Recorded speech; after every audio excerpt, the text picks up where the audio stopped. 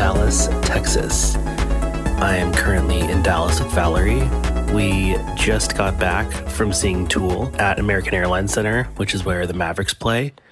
It was a pretty cool experience.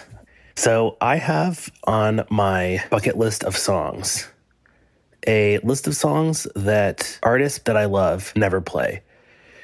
And I honestly find it really annoying. The great philosopher Jacqueline Sun once said, "You're never above playing your bangers." I completely agree with that. I feel like artists should play their bangers. So on my list of songs that I've never heard from people I like, I would say number one is probably Miami to Atlanta by Eric Prydz.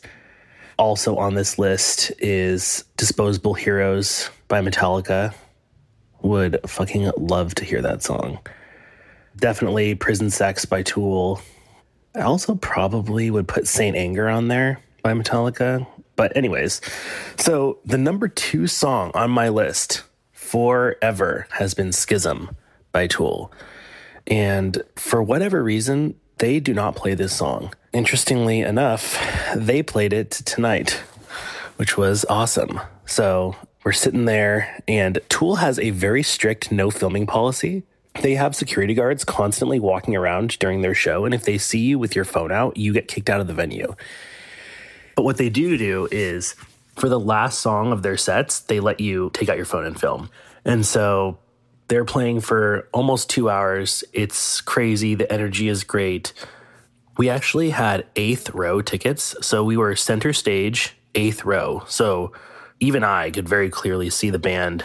Also, shout out to Danny Carey, drummer for Tool, for hooking us up with these tickets. That was super nice of you. And this was a great memory that I got to share with Valerie. So thank you so much for hooking us up with such great tickets.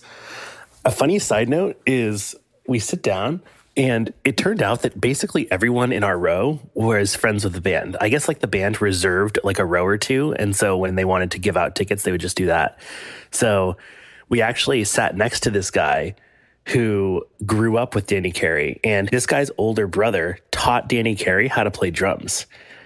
So yeah, he said like when Danny Carey was like 9, his older brother was 11 and was just getting into drums and like taught him and Danny Carey how to play.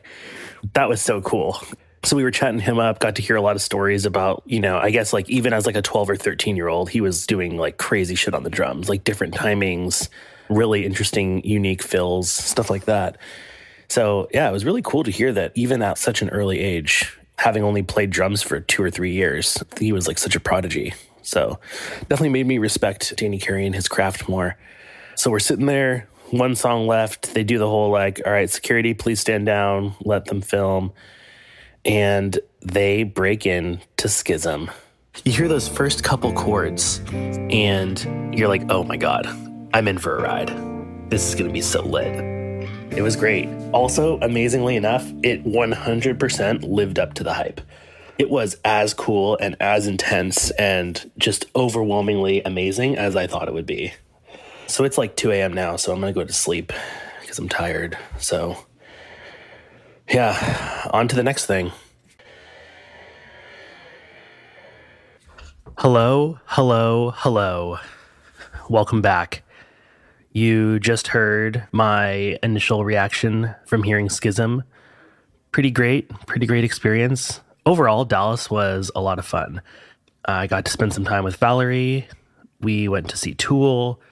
We also had a really fun night with this guy who produces Kratom for us. So for my Kratom company, one of our suppliers is in Dallas, and he basically takes the raw leaf and synthesizes it into a concentrate, and then we get the concentrate and do our magic and make it better. But it was a really fun time. I was only there for 2 days, but it definitely felt like much longer. So shout out Valerie.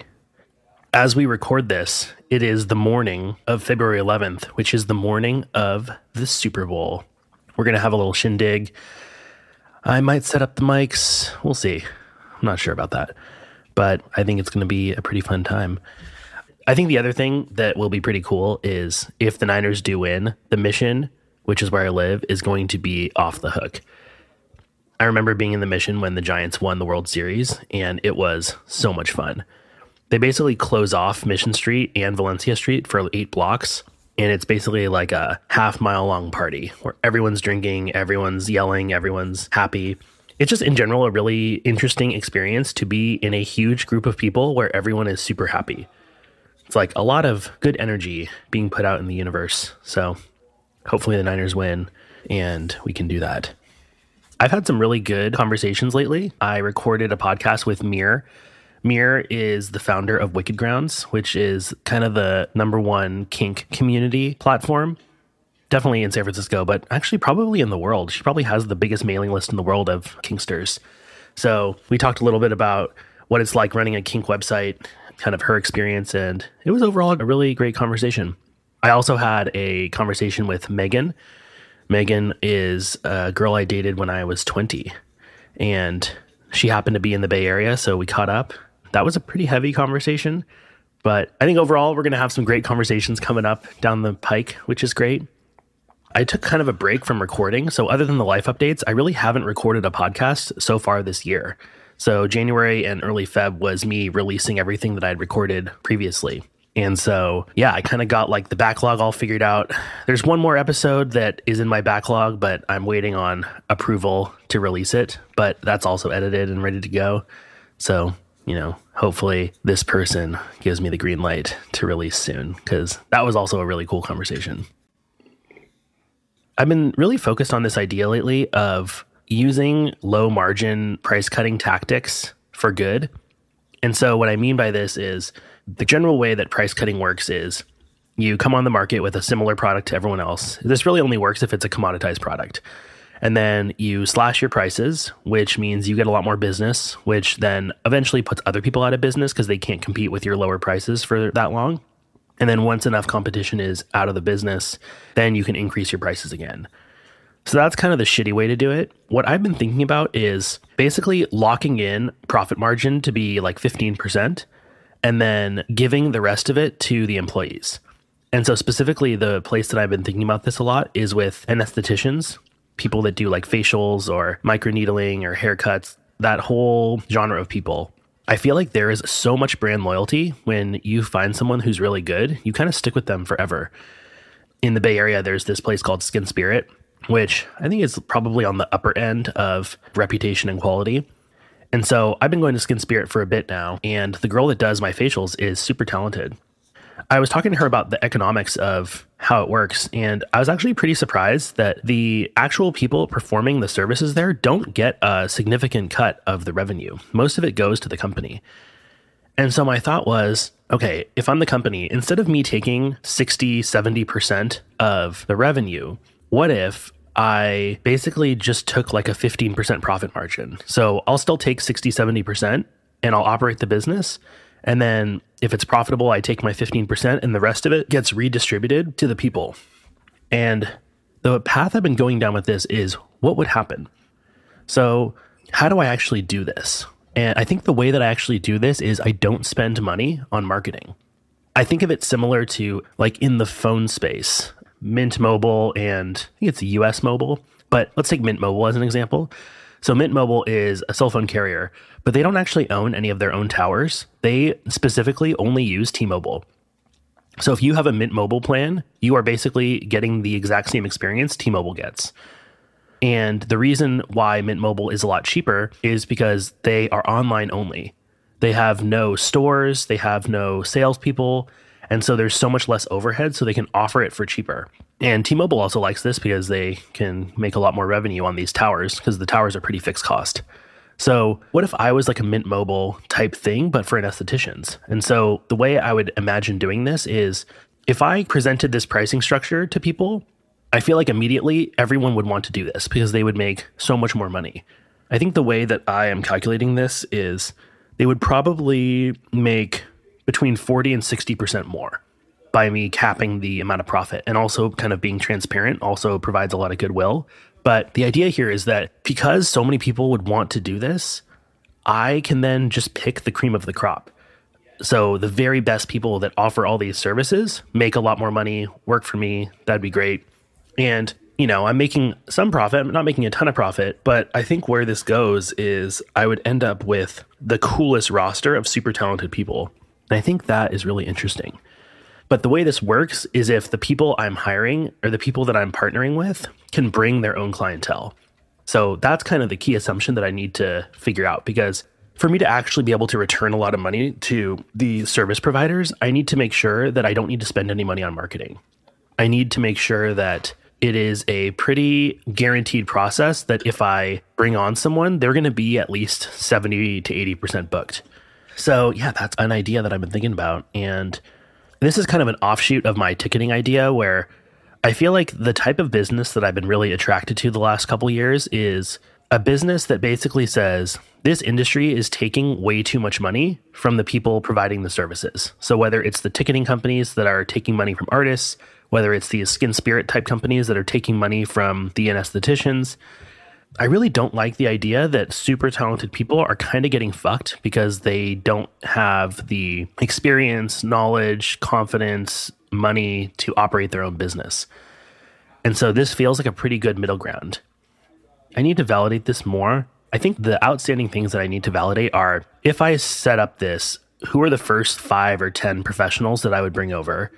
And how likely is it that they'd be able to bring their clients? I don't know what kind of non-competes there are, but that would be a pretty big question. But yeah, I think that's kind of the main thing. I really think this could work. And I love the idea of putting out of business all of these people that are overcharging, because they're overcharging the customer, they're underpaying the service provider. So yeah, if anyone has any ideas for me on this, that would be great. Hit me up. But I think there's something here. I guess I'm just trying to think, like, why hasn't someone done this before? It's not like the very best of this thing is you have to pay $300,000 a year for. It's like the very best people that deliver facials are maybe like $120,000 a year, $140,000 a year salary. And they still can charge like $200 or $300 a facial. So it's like the pricing power is there. People are willing to pay for this service. It's like, why doesn't every talented anesthetician just do it themselves? That's the other thing I need to figure out. Because maybe it's like the psychology of these people lend themselves to not wanting to do something on their own or not wanting to deal with the overhead. But maybe I could do the overhead. We shall see. So what is coming down the pike for me? So the next 2 months, I think, is going to be pretty packed. Luckily, my Kratom deal got signed, so I'm not negotiating that anymore. I'm actually going to be spending next week in Las Vegas, Nevada. There is this conference called Champs, which is the largest smoke shop conference. And so I am going to be there hobnobbing with all the big smoke shop distributors, saying hi, kissing babies, shaking hands. The idea here is that we don't want people to know who the founders of our company are, because we don't want them to be targeted. This is kind of a shady industry, and so we've actually already kind of gotten some commentary from our biggest competitor. The number one player in the space has heard of us, and they basically said to someone, if these new people are trying to take bread out of our mouths, like, we're not going to let that happen, so we might have some problems. And so we think it's pretty important that none of the founders are identifiable so that we can continue to make stuff in peace. And so I'm going to be a sales rep at the booth. So I'm going to be talking to people, explaining the product, taking orders, but also I'm going to kind of be taking notes of who are the people that are trying to mine for info. Who are the people that are coming up being like, hey, do you know where these guys live? Like, where are they based out of? What's the deal there? So I'm going to be kind of a mole and spying, but yeah, I'm going to be basically working a booth for a week, which probably not how I want to spend my time, but I get to hang out with the guys, I get to hang out in Vegas. It'll be fun. I think it's also like a pretty important thing to kind of get a sense of who's trying to come after us. And I probably trust myself more than the rest of the team to be able to identify that. So that will be a pretty big focus coming up. You may wonder to yourself, if there's some danger here and the founders don't want to be identified, why are you okay being identified? It's a great question. Number one, I'm reckless. Number two, it sounds kind of fun. The danger kind of is attractive. And number three, my thinking is that because I'm kind of being pitched as just like a booth boy, I don't really have a lot of power. I'm just kind of some rando they hired to pitch the product. I don't think anyone will really take note of my name. But I will be having a fake name. So I have a fake name tag. For those of you wondering, whoa, what's your fake name? My fake name for this conference is Joe Vincent. So I am Joe Vincent, the Kratom sales rep. And you may wonder, why Joe Vincent? What's the deal there? Well, my dad's name is Joseph Vincent Daly. And I'm taking his name because I was thinking about what kind of name I want. And I remembered my conversation with my dad on the pod where he was talking about how he would get dropped off and he would sell shoes. And that's kind of what I'm doing. I'm getting dropped off in Vegas and I'm going to sell some shoes, except for these shoes could help solve the opioid epidemic. So yeah, you're looking at Joe Vincent, Kratom sales rep. Also, another update, I am going to be spending March in Mexico City. I am so excited. The more research I do, the closer it gets, the more I'm like, dude, this is going to be the sickest trip. I got some connections down there, so it'll be a pretty soft landing. Found some pretty cool areas to live. I'm also going to have an extra bedroom in my unit. So if anybody listening has always wanted to go to Mexico City and wants to hang out with me, you are welcome to stay with me. Spots are filling up fast. Got some people that are already interested in coming down. So if you would like to come visit me in Mexico City, hit me up. Let me know. Let's make it happen. But yeah, I think I'll just be working down there. I actually invested in a bunch of Latin American companies, most of which are headquartered in Mexico City. So I probably have 5 or 6 founders there that I'll be spending time with. And yeah, it's going to be pretty great. So yeah, this is a shorter life update. Hope you're all doing something for the Super Bowl. At this point, it's already over. So hopefully they won. Alrighty, well, I'm going to go watch the Super Bowl. Hope you all have a good day. I will see you later.